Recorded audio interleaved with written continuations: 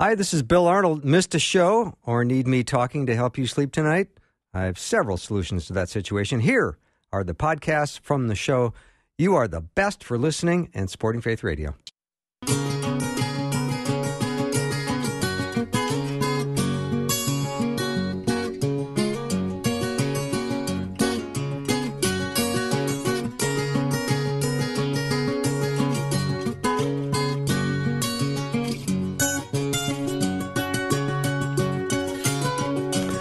And a warm welcome to Afternoons with me. I'm Bill Arnold, and we are going to continue our study of people from the Old Testament. We've been at this now probably for 5 months, and no sign of it slowing down because we've got a lot of people to learn about. We are going to talk to Dr. Jarrett Stevens today. He is the senior pastor at Champion Forest Baptist Church in Houston. Got his Master's of Divinity at Southwestern Baptist Theological Seminary and his PhD from Liberty.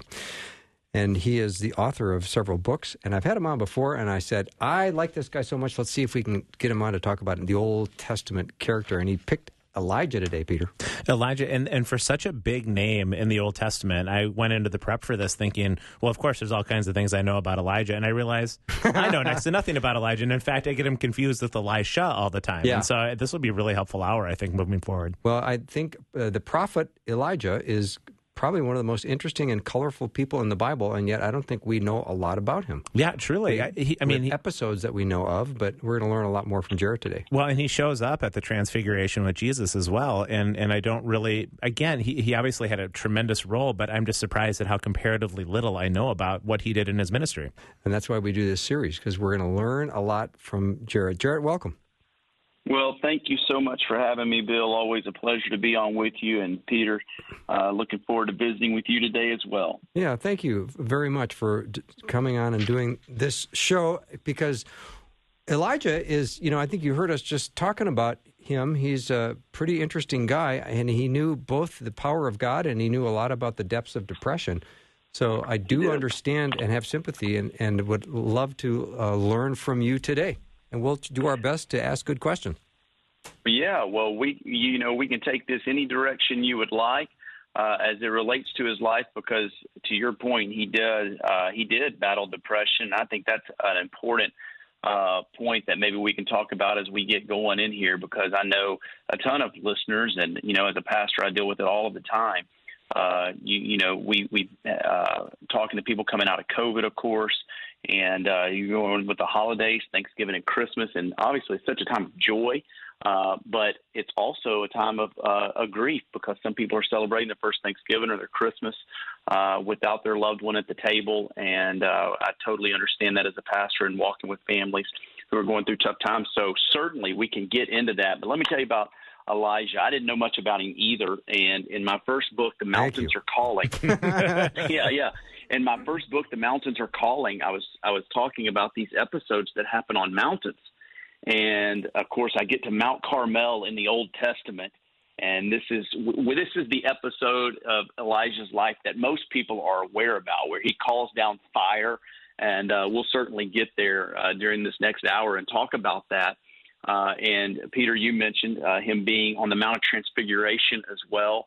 And that's such a powerful moment in the life of Jesus and his inner circle, Peter, James, and John there, when who Jesus is on the inside was manifested on the outside, and they got to see it. And there Jesus is talking to Moses, the great lawgiver, and Elijah, the great prophet. And Jesus is a fulfillment of both of those, the law and the prophet. He's the ultimate of the two. And so much about Elijah's life. I mean, when Jesus said, "Who do people say that I am?" What did they say? Some say John the Baptist, others say Elijah, some other prophet. And Jesus said, "But who do you say that I am?" And, of course, Peter's great confession of faith, "You're the Christ, the Son of the living God." But, I like talking about Elijah because, to me, I see in Elijah's life a man that God uses. And not only that, a normal man, an average man that God uses. James will use Elijah as an example. In his epistle, James chapter 5, verse 17, it said, Elijah was a man just like ours, a nature just like ours. And he prayed, and it didn't rain. And then he prays again, and it rains. And I just think that's important to emphasize, because oftentimes we talk about these great men and people of the Bible, and we tend to think that they're super saints, right? We tend to think that they're just different than us, and so in a different category than us. But I love the fact that James underscores, hey, this is a guy with a nature just like ours, and God used him in amazing ways, and it's just a good reminder that God can use all of us. And I believe that's what Elijah's life teaches. I have a book that I have in my study called Power Through Prayer by Ian Bounds. Do you remember him? I have that book. Yeah, great book. Probably the best book on prayer that I've ever read. He was a author, attorney, a Methodist preacher as well. And that's something that you can be an attorney and a preacher. And he wrote the best book on prayer, Power Through Prayer. Listen to what he says. He said, men are God's method. The church is looking for better methods, but God is looking for better men. What the church needs today is not more machinery or better, not new organizations or more novel methods, but men who the Holy Spirit can use.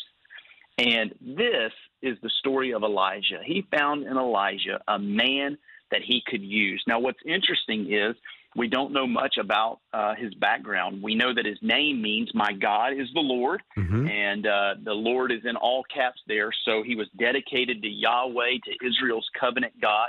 And evidently he was from a very small village. The Bible tells us in 1 Kings 17 that Elijah, he was a Tishbite from Tishbe in Gilead. And so scholars can't even agree where the little town or village of Tishbe was. We know where Gilead is. But if we put all the clues together, it appears that Tishbe was backwoods. It was country. And so I like to think of Elijah like one of the Robertsons from Duck Dynasty. That's kind of what I like to think of him, you know. And but I love it. I love the fact that God decides to use a man that doesn't have any formal education that we're aware of. He doesn't have a family that was well off or well respected. He doesn't have any super talents that we know about. He's not uber gifted in any way, just a normal everyday guy. Again, James 5:17, a nature just like ours. And I just think, Bill and Peter, it's so important to underscore and emphasize this, that the person God uses is just a normal person.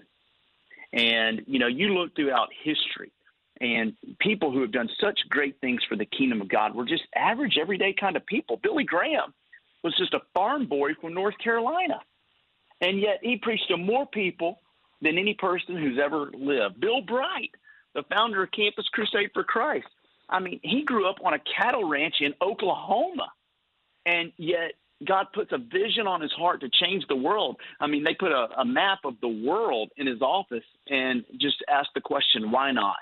Why not? And, you know, it just needs to be underscored that God uses average, ordinary people to change the world. Look at the disciples who, according to the book of Acts, were turning the world upside down with the teaching of Jesus. And you're looking at fishermen. You're looking at tax collectors. I mean, I just think it's a beautiful truth that we learn from Elijah's life, that God can use any one of us. He's not looking for the super strong and the powerful, the rich and the famous. He's just looking for someone who, like Elijah, has written on his heart, my God is the Lord. That's a person that God can and will use. And, you know, when you look at his life, I pull out three characteristics that I think, you know, what is the type of man or woman that God uses? Well, he can use a man or woman who has these qualities in his life. The first is one of humility. One of humility. You know, the scripture, when you look in 1 Kings 17 and 18, we all know the story of 1 Kings 18 where Elijah calls down fire from heaven. But do you know the page between 1 Kings 17 and 1 Kings 18, it's just one page in our Bible, but it represents 3 years of Elijah's life. And what you look at when you study this is that God sent Elijah to a place called Jarrett and to a place called Zarephath before he ever called him to Mount Carmel. I think this is amazing because the word Jarrett, you know what it means, guys? I don't know what it means. It means to be cut down, to be cut off. And the word Zarephath, you know what it means? In the Hebrew, it means to melt or to smelt. Now, again, in the Hebrew language, there was imagery there that's meant to convey a picture. And what I love about this is that before Elijah ever gets to the mountaintop to call down fire and battle false gods, for 3 years, God takes him to a place where he's cut down at the brook Jarrett and where he's being melted and smelted in a place called Zarephath. And I just think that's an interesting spiritual lesson for us, because what God was doing before he was getting ready to use Elijah in a big way was he was cutting him down, getting him to the end of himself, getting all that pride gone, that self-reliance to go away. He's cutting down the ego, the desire to please man, and he is preparing Elijah for the battle that would one day come. I just think that's beautiful. Chuck Swindoll said in his book about Elijah, listen to this. He said, in essence, God said to Elijah, you need to get out of the spotlight. You need to come up in the mountains alone with me where you can hear my voice clearly. We need more time together. Elijah, you need more training. And I think we, as Christians, we love the mountaintop moments of life where God does great things in and through us and victories. But we've got to understand that before we're ever called to the mountains, sometimes God's got to take us to the valleys and the desert experiences of life. And this is where we learn life's important lessons. It's what the psalmist said in Psalm 46:10, be still and know that I am God. And it was in this time of being at Cherith and being at Zarephath where God was molding Elijah, getting his undivided attention, creating in him a heart of humility where God could use him in a big way. Because I'll tell you, the only person God can't use is the person that doesn't think he needs God. Mm-hmm.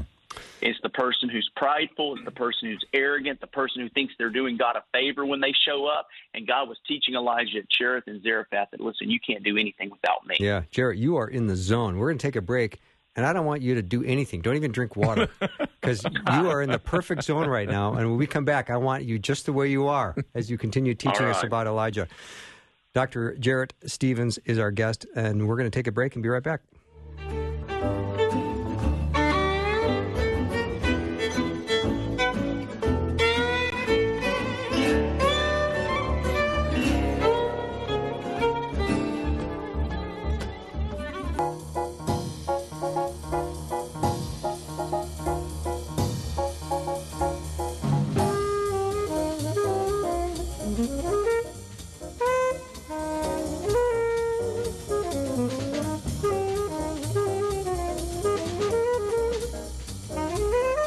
All right, we're back with Dr. Jarrett Stevens. We're talking about Elijah. And Jarrett, I have a question for you. Peter and I were laughing about this during the break.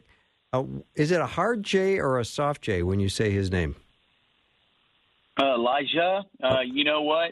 I'll take whatever you think's best. Yeah. Sometimes I say Elijah because I don't want people to think I said Elisha. Right.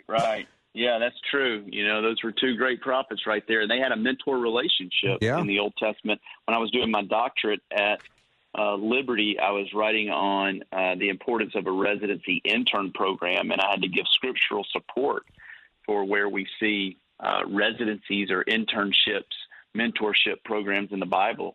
And, of course, you had Moses and Joshua, and one of the examples I gave was the relationship between Elisha and Elisha. Mm-hmm. And so you're right. You got to know exactly which one you're talking about there. Yeah. Peter had a very interesting question during the break. Peter? Yeah, Jarrett, I was curious. I was following along with what you were saying about God taking Elijah into the places of Zarephath and being cut down and being melted a bit. But I think that all sounds good as I'm listening to it, and I know those experiences even in my own life. I'm sure many people do. But how many of us are really willing to actually ask God to do that work in our life, say that we want to be used, we want to have a purpose within the kingdom that way? Why don't you start by cutting me down? That doesn't seem like a prayer many of us want to ask or to say. No, it's not, is it? And that's the thing. We all want the mountaintop. We want to call the gods down, but it's just a reality. You know, I think it was A.W. Tozer that said, God is yet to use a man greatly who hasn't been hurt deeply. Mm. And it's just that's God wants his servants walking with a limp. And there's things that God teaches us in the burning times, the smelting times, the cutting down times that we can't learn any other way. And so, no, we don't like it. But, you know, my encouragement is to not run from it, but instead embrace it. Because what I try to tell believers is God isn't mad at you. He's preparing you. And this is just part of the preparation process. I think it was George Sweeting, who was the former president of Moody Bible Institute. He said something like this. He said, a Christian's like a tea bag. He's not worth much until he's been through some hot water. Mm-hmm. And I think that's true. And we certainly see it in Elijah's life. I mean, he goes from being cut down at Jarrett to being tested at this place called Zarephath, where he's being melted and smelted down. And, Proverbs, the wisest person to ever live, Solomon said, and I believe it's chapter 17, verse 3, the crucible is for silver and the furnace is for gold, but the Lord tests hearts. And so, we don't like it, but it's a reality that any person God uses, he's going to put through the fires of affliction. He's going to cut down, get us to a place of humility and testing. It's just what happens. And our testing comes in different shapes and sizes, and our listeners know this all too well. I mean, sometimes the testing comes in the form of the ending of a relationship, or maybe walking through the death of a loved one, or maybe someone's listening to us and they had to close a business that they started and desperately wanted to succeed, or it was a door that was shut on a job that you thought was yours. Whatever it may be, however God is breaking us, testing us, bringing us to a point of humility, the important thing is that we keep our eyes on him and we stay the course. Peter wrote in 1 Peter chapter 4, verse 12 and 13, and talk about the fire of affliction. My goodness, I'm preaching through Acts right now. And, it was Peter who was arrested in Acts chapter 4, and then again in Acts chapter 5, and then again in Acts chapter 11, where James was put to death with the sword, and Peter is about to be brought out the very next day to be put to death by the sword before he was miraculously delivered by an angel. And that picture, Peter is sound asleep in between the guards. And I'm thinking, my goodness, if I knew that I was about to be put to death, I wouldn't be sleeping like a baby. I'd be crying like a baby. And but Peter, he knew, he goes through the fire, and he would write in 1 Peter chapter 4, verse 12 and 13, the letter that bears his name. Beloved, don't be surprised at the fiery trial when it comes upon you to test you, as though something strange were happening to you, but rejoice insofar as you share in Christ's sufferings, that you may also rejoice and be glad when his glory is revealed. Now, that's not a natural mindset. To your point, Peter, none of us like this, but we know that it's the testing of our faith that develops maturity. James put it like this: count it all joy, my brothers, when you meet trials of various kinds, for you know that the testing of your faith produces steadfastness, and let steadfastness have its full effect, that you may be perfect or complete. I believe the NIV version uses the word mature, lacking in nothing. And so, specifically here in the West, we as believers, we don't like our pleasures being taken away from us. We don't like experiencing pain. No one does. But this is the road that Christians have traveled on forever. This is the way that Jesus develops us and strengthens us and molds us and prepares us. It is the furnace of affliction that is his chosen method to conform us to the image of Christ. So I feel like I should just pause there and say happy Merry Christmas, right? Happy Thanksgiving. It's not the message that we like, but it is the truth of the Scripture. And again, I just want to encourage our listeners that if they are in a time of being cut down, and if they are in a time of being burnt and smelted and tested, hey, don't think that God has forgotten you. What that means, if you find yourself in this situation, is that God is getting ready to use you. And I don't know how long that this test for you is going to last, this cutting down is going to last. For Elijah, it was 3 years, 1 Kings 17 to 1 Kings 18. Your period of preparation may take a shorter amount of time. It may take a longer amount of time. The key is that we keep our faith in God. And as we do that, God is growing our heart. He's enlarging our faith. And I'm telling you, we see in Elijah a humble man, a tested man, and then we see an obedient man. And that's what we see in 1 Kings 18 when we get to the point that all of us love. Now, we're taking a group to Israel, God willing, in 2022, December of 2022. I love going to the Holy Land. This will be I believe my fourth trip or fifth trip. And my favorite place to preach, Bill and Peter, in the Holy Land, my favorite place to preach is on Mount Carmel. I don't know if you've ever been there, but there's a huge statue of Elijah with a sword in his hand. And it is right there on Mount Carmel. And I'm telling you, of all the places to preach, I've preached in Jerusalem, I've preached in Galilee. Of all the places to preach, my favorite place to preach is right here on Mount Carmel. And I teach 1 Kings 18. And what we see is a very obedient man who confronts the most evil king in all of Israel's history. It is something to behold. Yeah, I'm sure we'll cover that after the break. We're going to take a break here in a couple of minutes. Dr. Jarrett Stevens is our guest. We're talking about Elijah. And when I'm thinking about him being near that brook at Jarrett, wasn't he being fed by ravens? He was. And isn't that interesting? Being fed by ravens. Ravens are a meat-eating bird, and God was using a meat-eating bird to carry meat to Elijah. You know, to me, it just highlights the fact that God doesn't operate the way that we do. You know, Isaiah 55, my ways are not your ways. My thoughts are not your thoughts. Deuteronomy 29:29 says the secret things belong to the Lord. And so God is going to take care of us, and he's going to provide for us. And I think the lesson in the fact that the ravens bring that meal, there's probably more than one lesson, but one of the main ones is that oftentimes God's provision for us is not how we think it's going to happen. He promises to provide. He promises to meet our needs. But how he does it is up to him. And I think it's beautiful that God chooses to provide for Elijah in that way. It is pretty amazing. You know, if a raven shows up with a big chunk of meat, I'm not sure I'm going to want to eat it. Depends on how hungry I am. These are little details to stories that I find so fascinating. And I think Scripture is so rich, and you start to understand the amazing ways in which God works. Even if it's hard to believe, you know, I don't question it. Yeah. Well, and you could read it, you know, that's what I love about God's Word is that you could study it 24 hours a day, 7 days a week for the rest of your life, and you would never uncover the truth and the depths of the gospel. I mean, how often do we read the Bible and we go, I've read that passage 107 times, and I've never seen that truth come out. And that's why, the Scripture is alive and active, sharper than a two-edged sword. I like to tell people when we read the Bible, it reads us.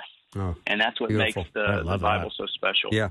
So when we come back, Jarrett, I assume we're going to talk about the face-off with the prophets. That's what we're going to talk about, 1 Kings 18. God Baal, 1 Kings 18. Dr. Jarrett Stevens is our guest, continuing our Old Testament study on Elijah today. We'll be right back.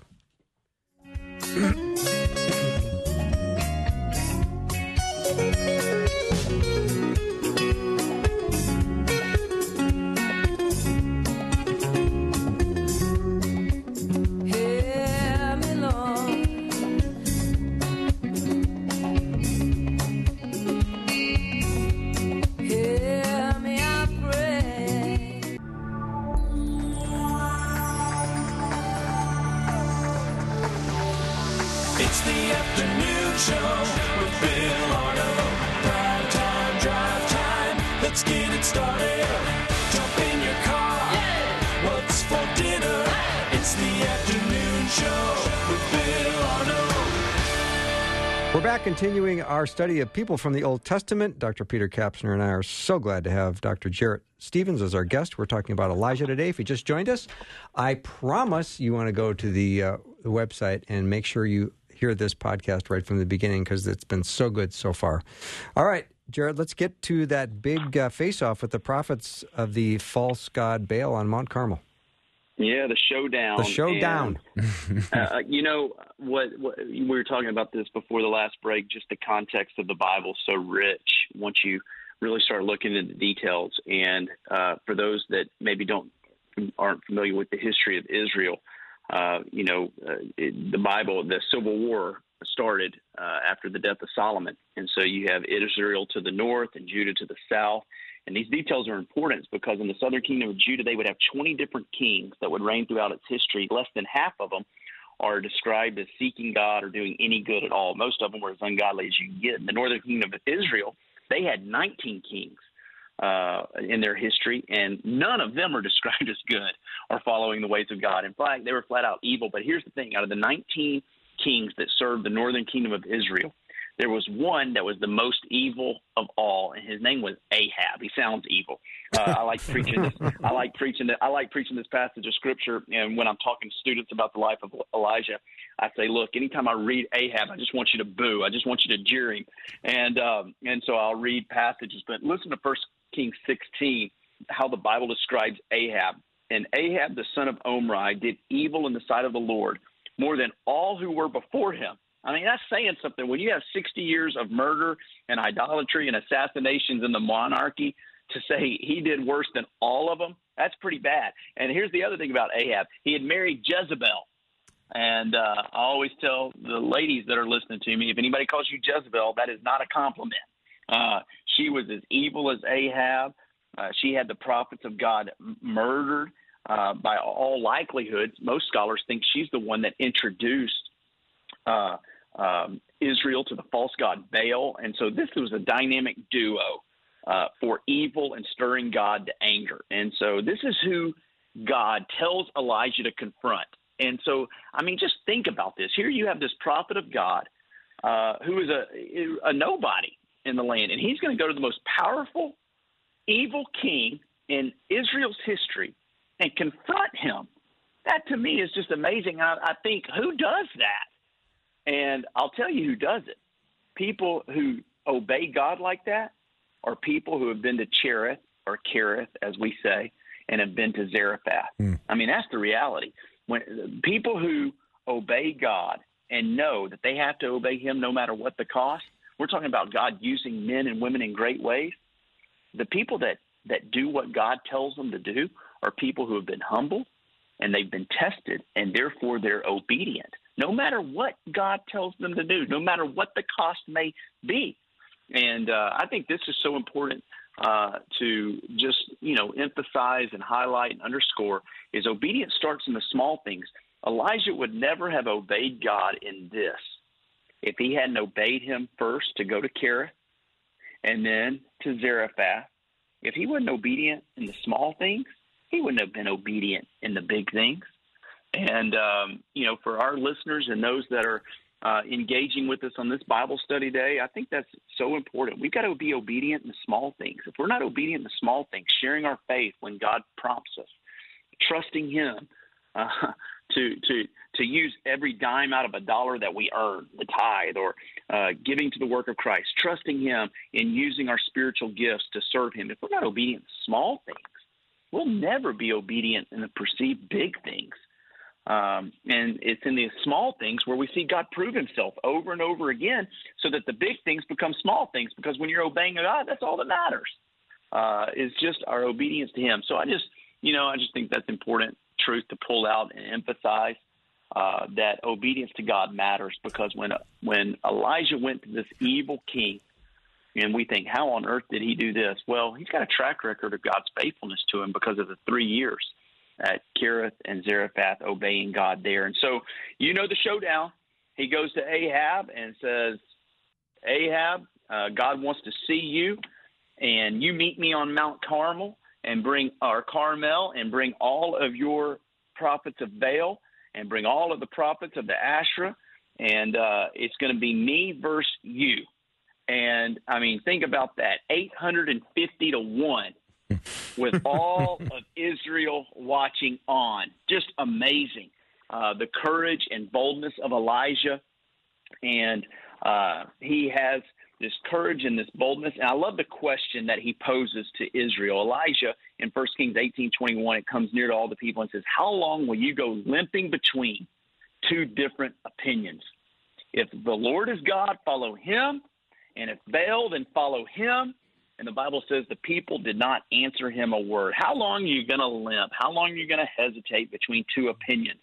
You might say it like this in our modern day vernacular. How long are you going to straddle the fence, right? How long for those our listeners, how long are you going to have one foot in the world and one foot in the church? If God is God, follow him. If he's not, then what are we doing? We're wasting our time. No more of this lukewarm business. You remember what Jesus said about the church in Revelation by the name of Laodicea, the Laodicean church. He said, I know your works, that you're neither hot nor cold. Would you be either cold or hot? So because you are lukewarm, neither hot nor cold, I'm going to spit you out of my mouth. Nobody likes lukewarm coffee. I know I don't. No. And God is not impressed with lukewarm people. And so Elijah said, man, I'm fed up with this. People of Israel, God's fed up with it. And he didn't care who he offended. He didn't care whose feelings he hurt. You know why? Because he was more concerned with offending God and hurting God's feelings. And that's a good question for all of us to answer is, if we're wavering, if we're limping, if we're straddling the fence, how long are we going to do this? And we need to decide today, draw a line in the sand. This was Elijah's moment of drawing a line in the sand and saying, if God is God, follow him. And if he's not, then don't. But let's not waver. Let's not limp between two opinions. There's no power in that. And so he comes up with this idea, and he says, listen, we're going to make a sacrifice. And he says, prophets of Baal, you put your offering together, and I'll put my offering together, and we'll call on God, and the God who answers by fire, he is God. And so he says, prophets of Baal, you first. And if you read the story, we don't have time to read it, but you can read verses 1 Kings 18. You know what happens. I mean, they make their offering, and they cry out, the Bible says, and they're running around. And, of course, the God's not answering because he is no God. And Elijah, he begins to mock them. It's amazing. Elijah goes he starts talking smack to these prophets of Baal. It's amazing. He says, where's your God? Is he sleeping? Is he out using the restroom? Is he on a journey? What's going on? And no voice answers these prophets of Baal crying out because they're false gods. And they may have ears, but they can't hear. They're not real gods. Psalm 115, I love this verse, Bill, Peter, just, when you travel the world and you see, we're not used to here in the West seeing idols and people bowing down to idols, but you go over to places like India and Thailand and some of these Far Eastern countries, you see idols everywhere. And these prophets of Baal, they're bowing down to these little idols. Psalm 115 says this, why should the nations say, where is their God? Our God is in the heavens. He does all that he pleases. Their idols are silver and gold, the work of human hands. They have mouths but do not speak, eyes but do not see, ears but do not hear, noses but do not smell. They have hands but do not feel, feet but do not walk, and they do not make a sound in their throat. And the scripture says those who make them will become like them, and so do all who trust in them. There's no God like our God. And the false gods of the world, the gods that we give ourselves to, and we may not have idols like those in Far Eastern countries, but we bow down here in the States to sports and entertainment. We bow down to the false gods of sexual immorality and pornography, the gods of wealth and accumulation, power and politics. I could go on. Worldly success, earthly glory. These gods, they're as much as false idols as the idols of the East, the idols of the Baals. They can't see our need. They leave us empty. They don't hear our prayers. They can't move on our behalf. They're false gods. And the only God that can answer by fire, that can move on our behalf, that can speak into our lives, that actually hears our prayers, is the living God of Scripture. And this is what happens when it's Elijah's time to offer his sacrifice. He, of course, builds the altar, and he says, look, put water on it. Put 4 jars of water on it. Drench it in water. Do it a second time, a third time. I mean, he puts water all around. And what was he doing? He was showing that if this God's going to answer by fire, it's going to have to be supernatural because the offering was soaking wet. And the Bible says that Elijah there in 1 Kings 18, he calls on God. And in that moment, the fire of the Lord, the Bible says, falls and consumes the burnt offering, the wood and the stones and the dust and all of the water that was in the trench. It goes around. That's 4.5 gallons of water, according to measuring standards of the Bible, was poured on that offering. And God answers by fire. And he doesn't just answer by fire. He consumes the offering itself, all the water. It's as dry as it was before they started. Isn't that amazing? The miracle that comes back from Elijah demonstrating that we serve the one true God. And, I think I say this to sometimes, sometimes God shows up in our life and sometimes God shows off. and in First Kings 18, God shows off. I could take this whole message and say, use it as the process of having the power of God in our life, because that's what God demonstrated his power in and through one man. But if you look at his life, Bill and Peter, what God did was Elijah had to sit still, and that's what Jarrett and Zarephath were about. He had to speak up because God told him, you speak up to the king Ahab. He had to stand strong because it wasn't just going against King Ahab. He was going to get 850 other false prophets. And then he had to step back because when he stepped back, God showed up and God showed off. And it's amazing. You read 1 Kings 18, the Bible says when all the people saw it, they fell on their faces and they said, the Lord, he is God. The Lord, he is God. We're talking today about a man God uses. And God used this man who was humble, who was tested, and who was obedient. And as a result, the power and presence of God was felt that day. And you talk about a person God uses, just powerful to see what happened on this showdown in 1 Kings 18. That's so good. We'll take a little break. Dr. Jarrett Stevens is our guest. We're talking about Elijah. I assume you know that by now. But after a short break, we'll be right back.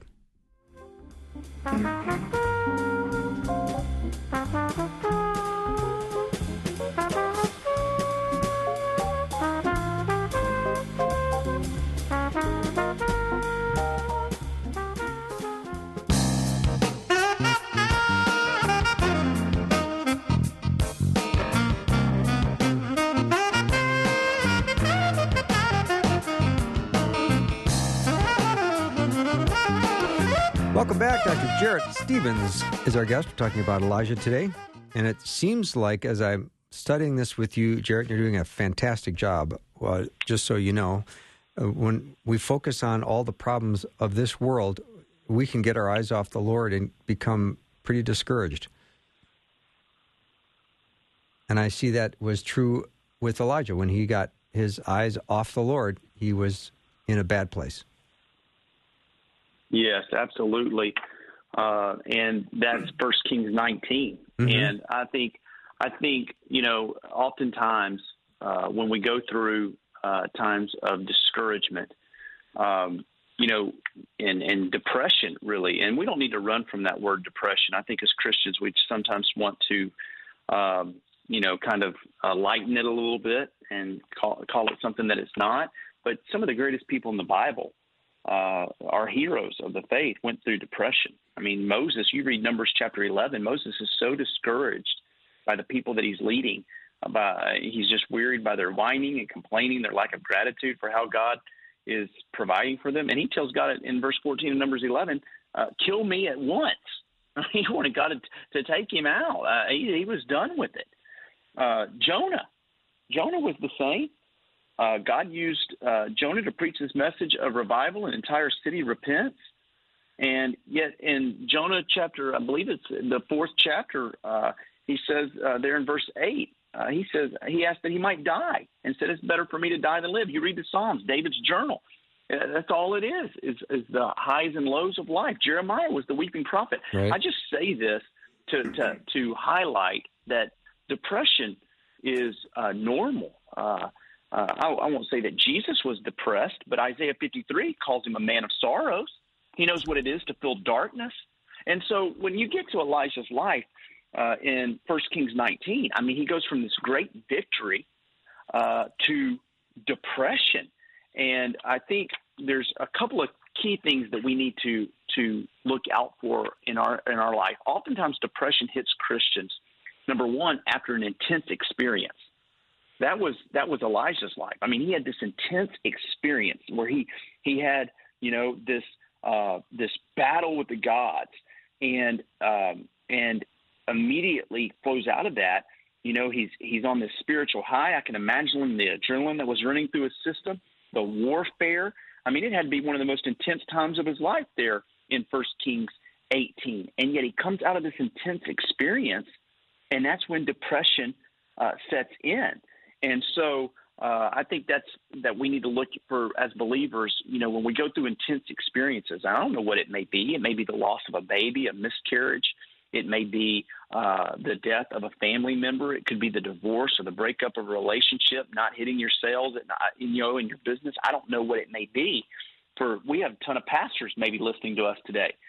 For them, leading out of COVID, we're seeing a bunch of pastors who are in depression coming out of COVID because of just the intensity of ministry and the pressures that have come along with leading during a time like this. And so this is a perfect time where we can tend to spin into depression. 1 Kings 19, Elijah becomes depressed. He was afraid of Jezebel because she's coming after him, and he runs for his life. And it's just what a picture. I mean, he just battles 850 prophets on Mount Carmel, and he's running from one pagan woman. It's just amazing to me. But what happens is when we enter times of depression and discouragement, our problems often become bigger than God, because that's what we're magnifying. We magnify the problem. Gary Enrig, he wrote a book on Elijah, and he said Elijah's problem was simple to diagnose. Jezebel had become bigger to him than God. At his most vulnerable moment, a person had become big, and God had become small. And so intense experiences in life can be followed by seasons of depression, and so we just need to be aware of it. We need to be on alert.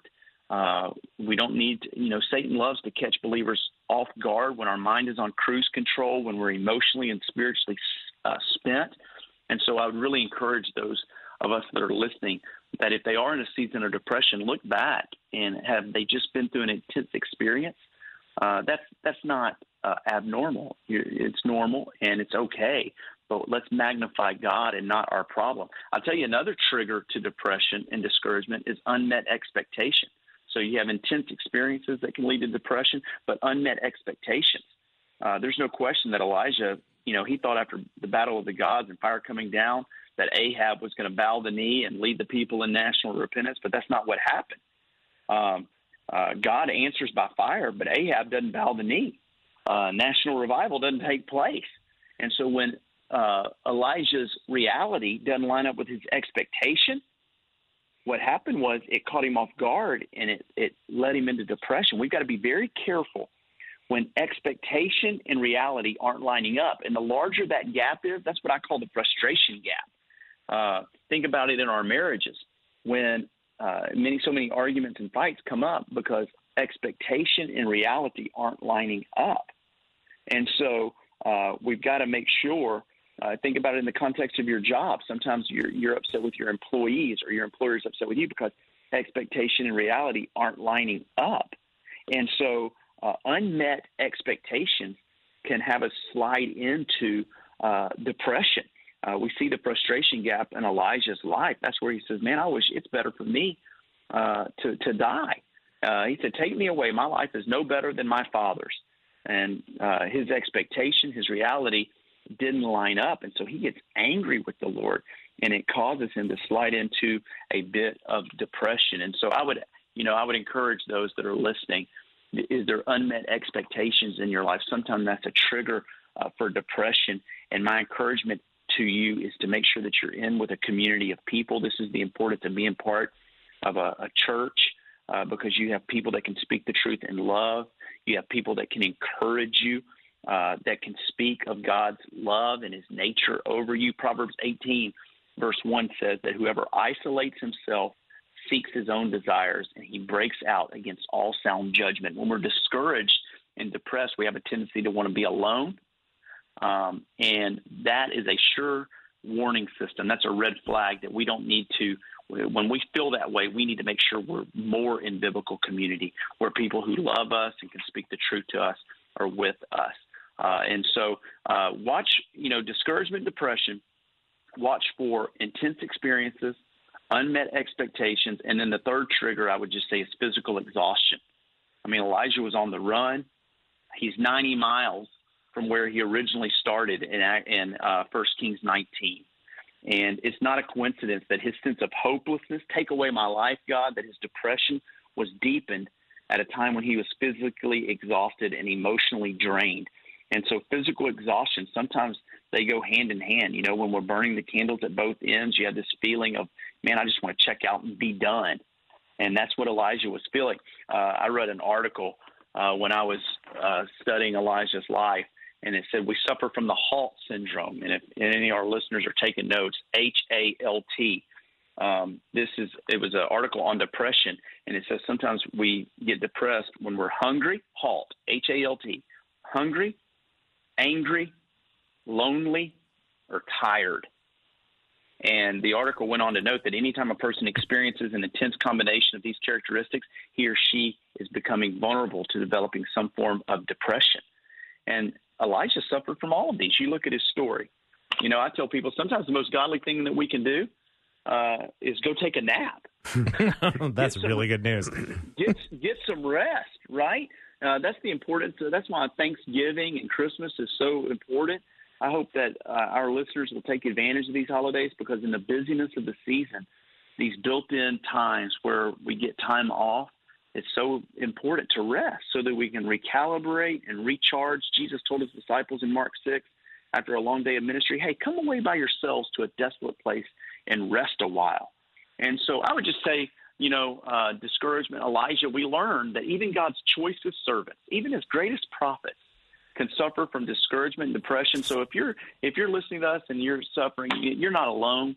Elijah experienced it, and so just look for those triggers: unmet expectations, intense experiences, coming out of just physical exhaustion. Those are times of being discouraged, but God awaits you just like he did Elijah with mercy and grace and love. Mm-hmm. Jarrett, you've done such a fantastic job today. I suggest you treat yourself to a large bowl of ice cream tonight.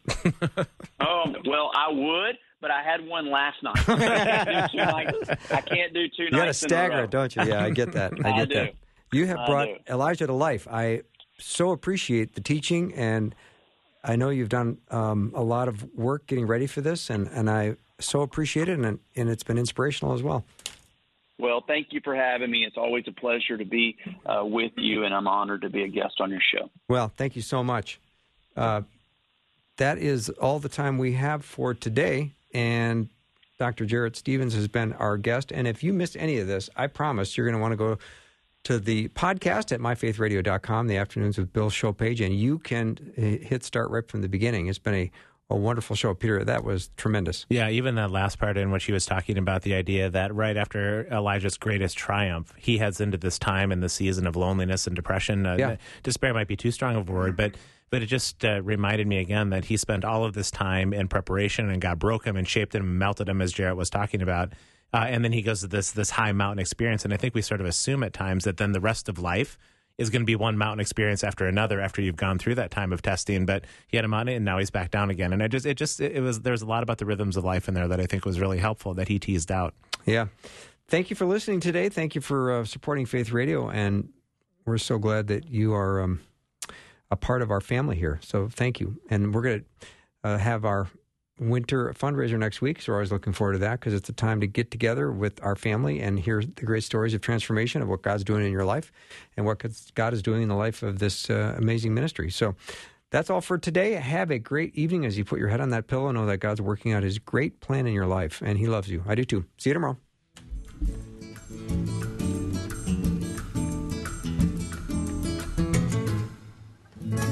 Thanks for listening. Programming like this is made available through your support.